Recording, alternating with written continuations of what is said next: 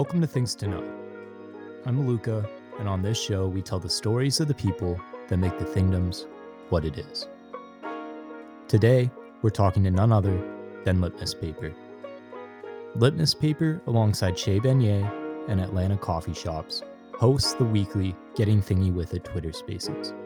On top of that, Litmuspaper continues to connect different community members through various events and stays engaged with the community pretty much 24/7.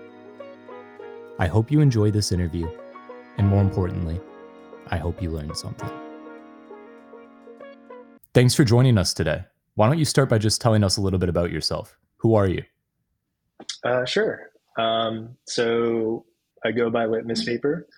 Funny enough, that Litmuspaper, the name has nothing to do with my actual career or hobbies. It was kind of like this random name that I chose because I had a piece of PH like litmus paper test on my desk while I was like choosing a in-game name for whatever game that I was playing before.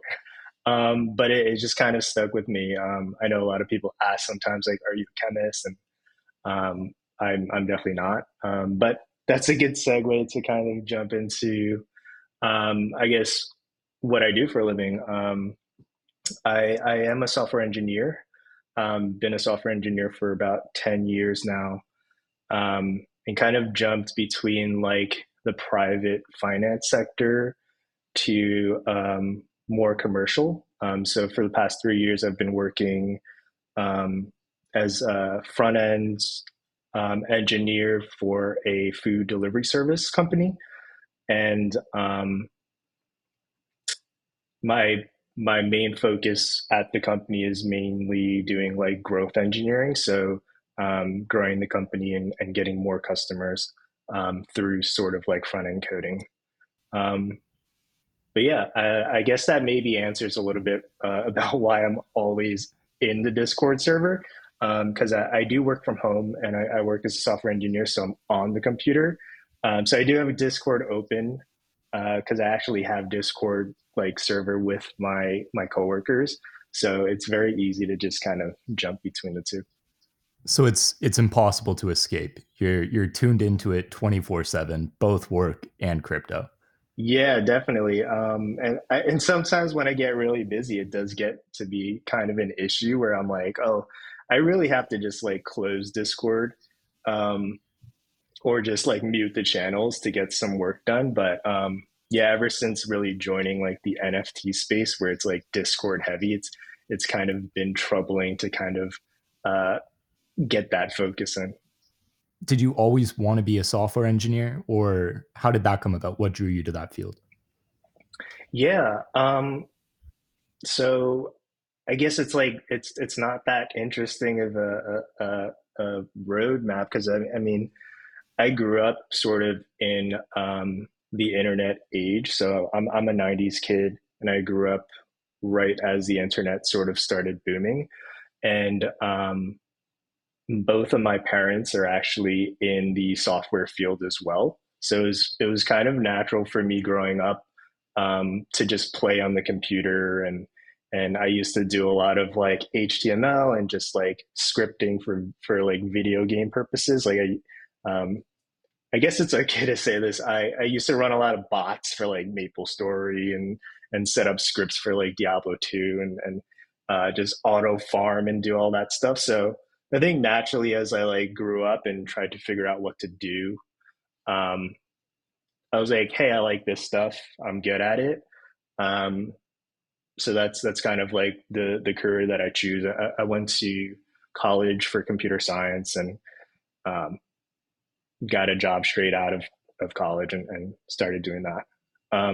But I will say that for about like 8 years into the sort of software engineering field, um, it wasn't as exciting, especially because I was like working in finance. And I have started like moving back to sort of that sort of front end creative space for programming. Um, so for the past like 4 years, it's been a little bit more exciting than when I started.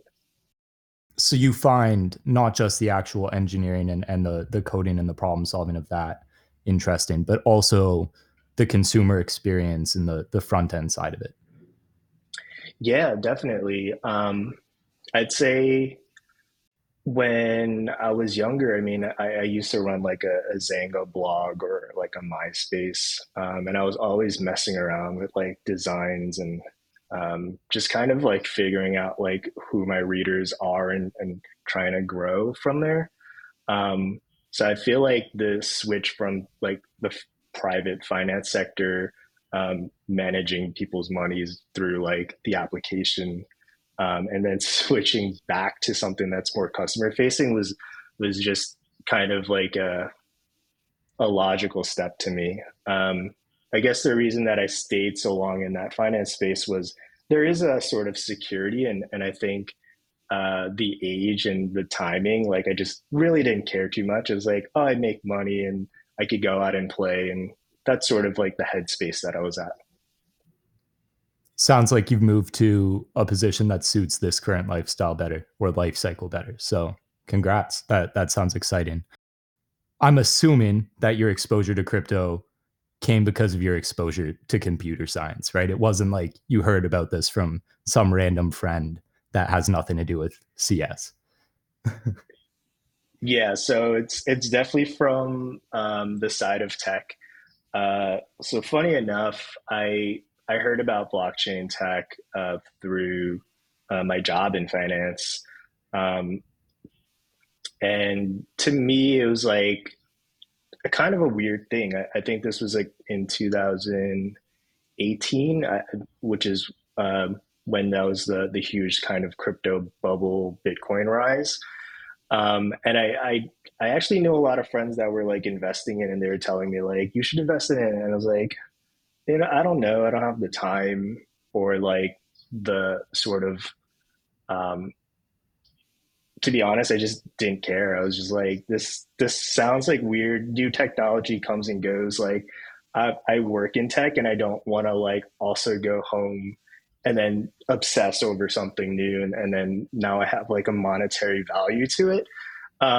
So I kind of ignored it, and then I watched like a lot of my friends get like pretty rich. It was kind of crazy. They were like telling me like all the time. Um, but as far as like blockchain tech and everything, like my company was using it, and um, it was something that was known to me. So then, like that 2018 crash happened, and the bear market entered. I feel like crypto kind of fell off, and nobody was talking about it for a while until um, I'd say like COVID, so like 2020, and then things started like skyrocketing again. So I think that was kind of like the time that I jumped into crypto because first I had a major shift from working in the city. So I'm in New York and I worked in New York City. Um, I had a major shift from like commuting into the city every day to just working at home. And that shift really opened a lot of like free time. And I think for the first few months, I didn't know how to like utilize that free time. And that's sort of like how I went to look into crypto. Uh, I'm kind of obsessed over it a little bit. I tried to like find as much documentaries or YouTube videos or articles about it, and um, yeah, I think that was like when a flip switched, and I was like, oh man, like this stuff is really cool, and started dabbling into it. I feel like that's a very relatable story to a lot of people. Like COVID kind of comes, the lockdowns come, and then they go down the crypto or blockchain rabbit hole with the documentaries and all the media and going deep on it. So I think a lot of people relate to that type of story. Did you end up getting into NFTs right away, kind of at the beginning of that 2020 cycle, or was it originally just cryptocurrencies? Like when did you make the shift to NFTs and what drew you to them? Yeah. So no, it was actually very slow, kind of a road, uh, long road to NFTs. So um, when I got into cryptocurrencies, I obviously started with Bitcoin and then very soon after Ethereum because they were the top two at the time. And because of my technical background, I definitely understood the differences between the two and how it worked with like mining and um, basically how the network worked. So I obsessed over that for about maybe 6 to 7 months until I started going into like the alts coin route. And that was like the huge kind of rabbit hole of like, oh, now there's like Cardano, there's like XRP. And then I started going into the whole like, now there's scandals and um, like stable coins are like a fraud or maybe not a fraud or like all this stuff. And I was like, oh man, this is crazy. Um, and I also had to sort of work at the same time. So um, I think I had sort of like maybe what a lot of people had is like you get really obsessed, you start like dumping money into it because you really believe in it, and then it consumes maybe too much of your time, and maybe you're like looking at the charts way too much. So I did take a step back um, for maybe a year, but I kept like a recurring purchase. So I dollar cost average into my positions in Bitcoin and Ethereum and all my other altcoins. But I really took a step back and I was like, it's just gonna accumulate. It's gonna go up because I do believe in the tech, and I'm not gonna obsess over it because I think my mental health was a little bit off during that time. Um, but I guess to get into when I got into NFTs, I think NFTs was a like I was watching from the sidelines because I knew what it was about. I know what non fungible tokens were. I was definitely maybe in the camp of like I don't understand why people would buy like a digital image for like that much money. Hmm.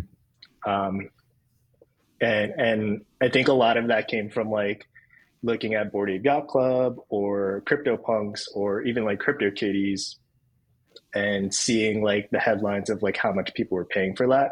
Um, and I didn't really know of all the other sort of projects that were in the space and a lot of the tech pushing projects that are in the space. So um,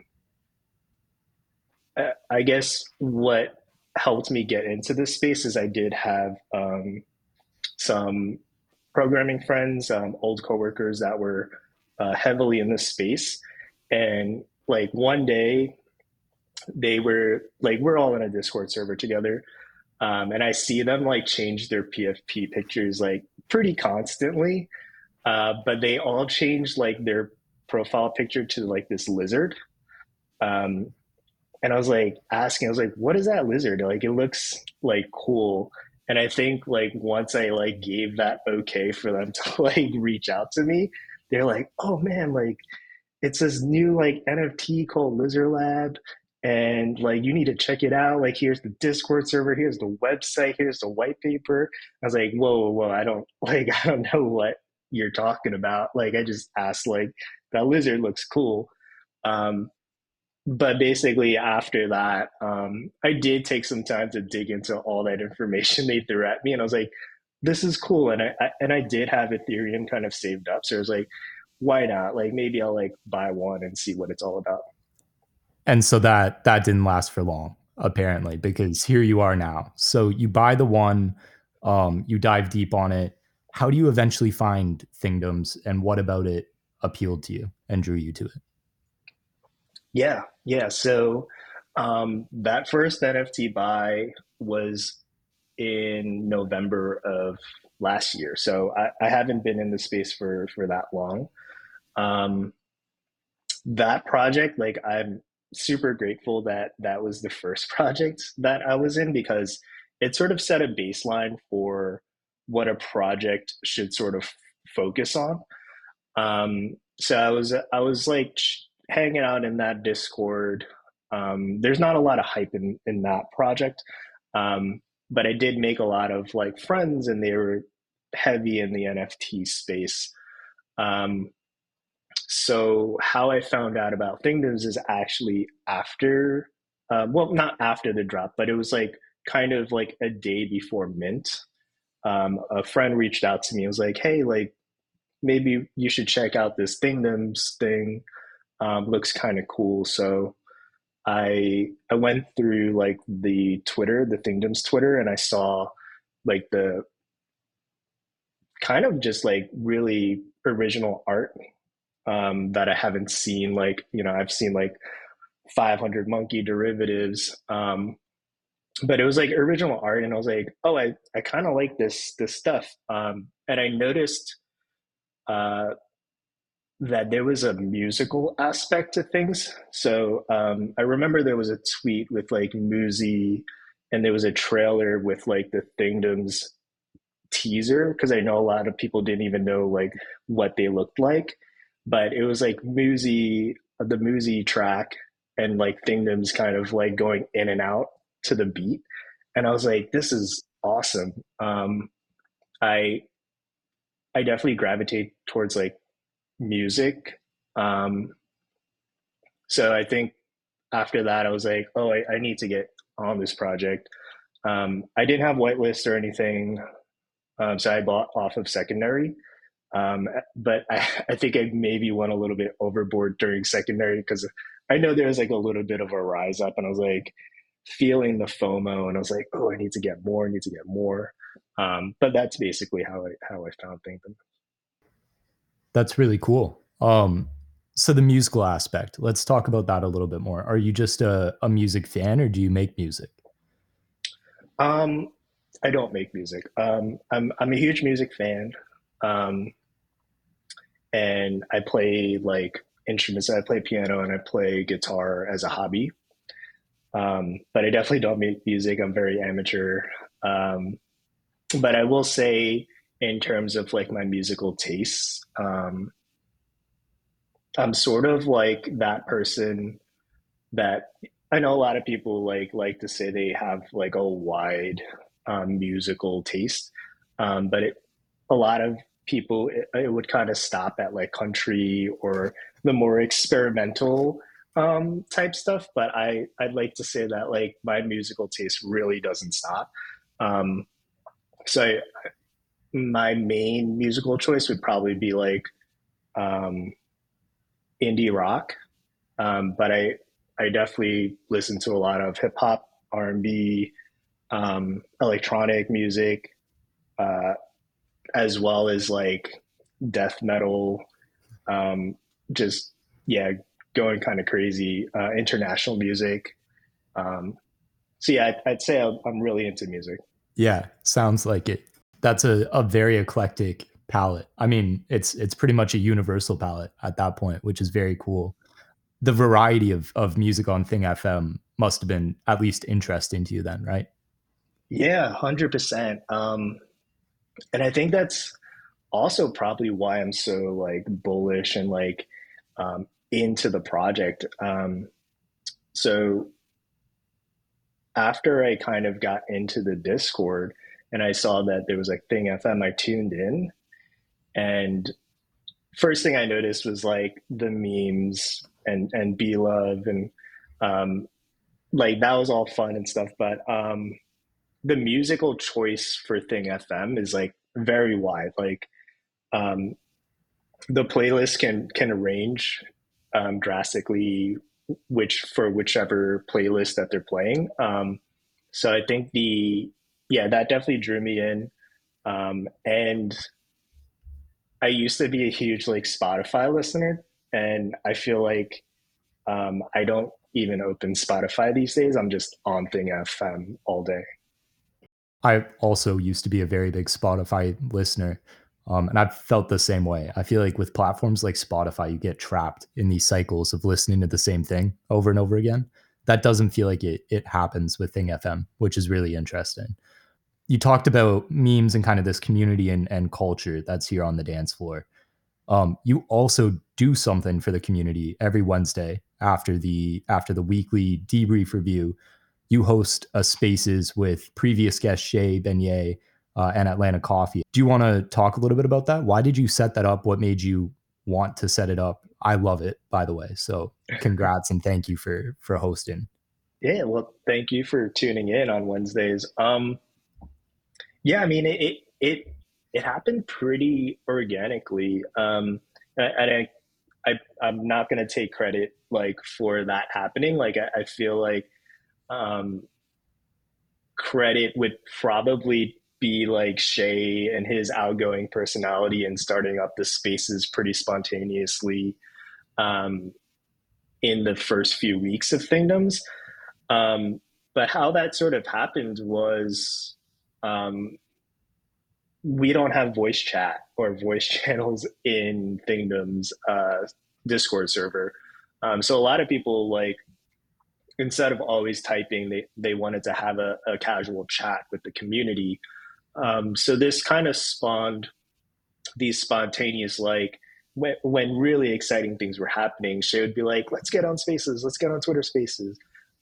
So he would set one up, and for the most part, the the the speakers that would get up are usually me, Atlanta Coffee Shop, and a few others. But I think like at every space it was always like me, Shay, Atlanta. So it uh, kind of naturally fell to I guess us three to sort of host and manage that Twitter space when it got really big and really exciting. Um, so I guess that's sort of like how that came.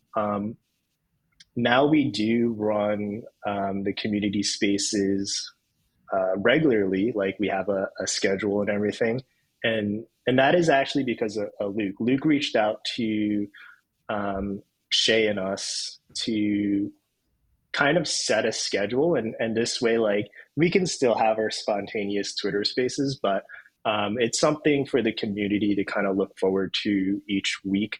One, if people can't tune into Thing FM, they can tune into the Twitter spaces after, but also just get us talking in a regular cadence. Yeah, like I said, I think it's a great idea, and I think the timing of it being right after the weekly debrief or biweekly debrief is just perfect. Because one of my favorite parts of these spaces is coming in and hearing all of the different conspiracy theories and thoughts that people have about what they think is going to happen.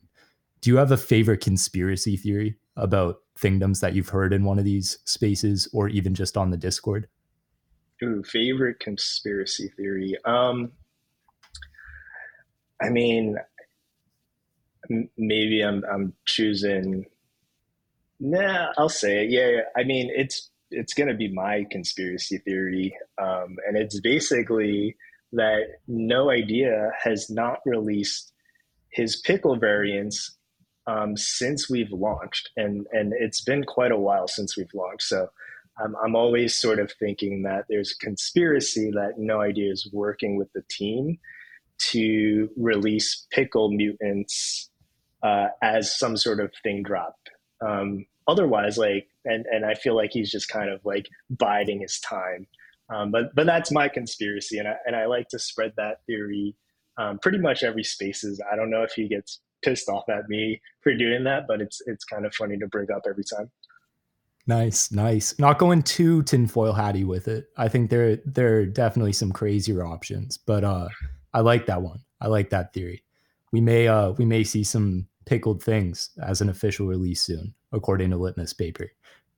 um, let's zoom out a little bit. We're 10 years from now. Where do you see NFTs going? What do you think is going to have been developed? What do you hope we develop? What are your general thoughts? That's a hard question. So 10 years. So I mean, I immediately jump to the tech side of things. I think right now we are seeing maybe a little bit of a bubble in cutesy PFP projects. Um, and I'm not saying that they like these projects don't have like our best interests, but there is a lot, and just with supply and demand, you're not, it's just not gonna like, there's only gonna be so many brands that kind of come out of the space. So I think in 10 years, looking towards the tech, um, I'd like to think that NFTs is going to be used for something other than like profile pictures or even other than art. We may definitely see some sort of ticketing system kind of hosted solely on the blockchain. Um, I think we're already seeing kind of supply chain NFT solutions, and I like to see more of that, and the tech kind of solve that problem for the whole world. Um, but if I mean, 10 years is a long time, and maybe I'm a little bit naive in saying, but yeah, I do feel like we may even see like stuff like house deeds, or anything that needs kind of like um, verifiable proof. It will make its way to the blockchain if the sort of players that have the knowledge to do it enter the space. I hope you enjoyed that interview. If you'd like to connect with Litmuspaper, you can find them on Twitter at crypto_litmus. And if you'd like to connect with me, you can also find me on Twitter at itsLucaWM. I'd like to extend a huge thank you to Litmuspaper, not just for joining me on the podcast today, but also for all the work they continue to do for this community. Similarly, I'd like to thank this entire community. Without your support, none of this would be possible. If you think you know someone that should be featured on Things to Know, send me a DM on Twitter or on Discord. I'd love to hear your opinion. Stay thingy, do good things, and I'll see you next week.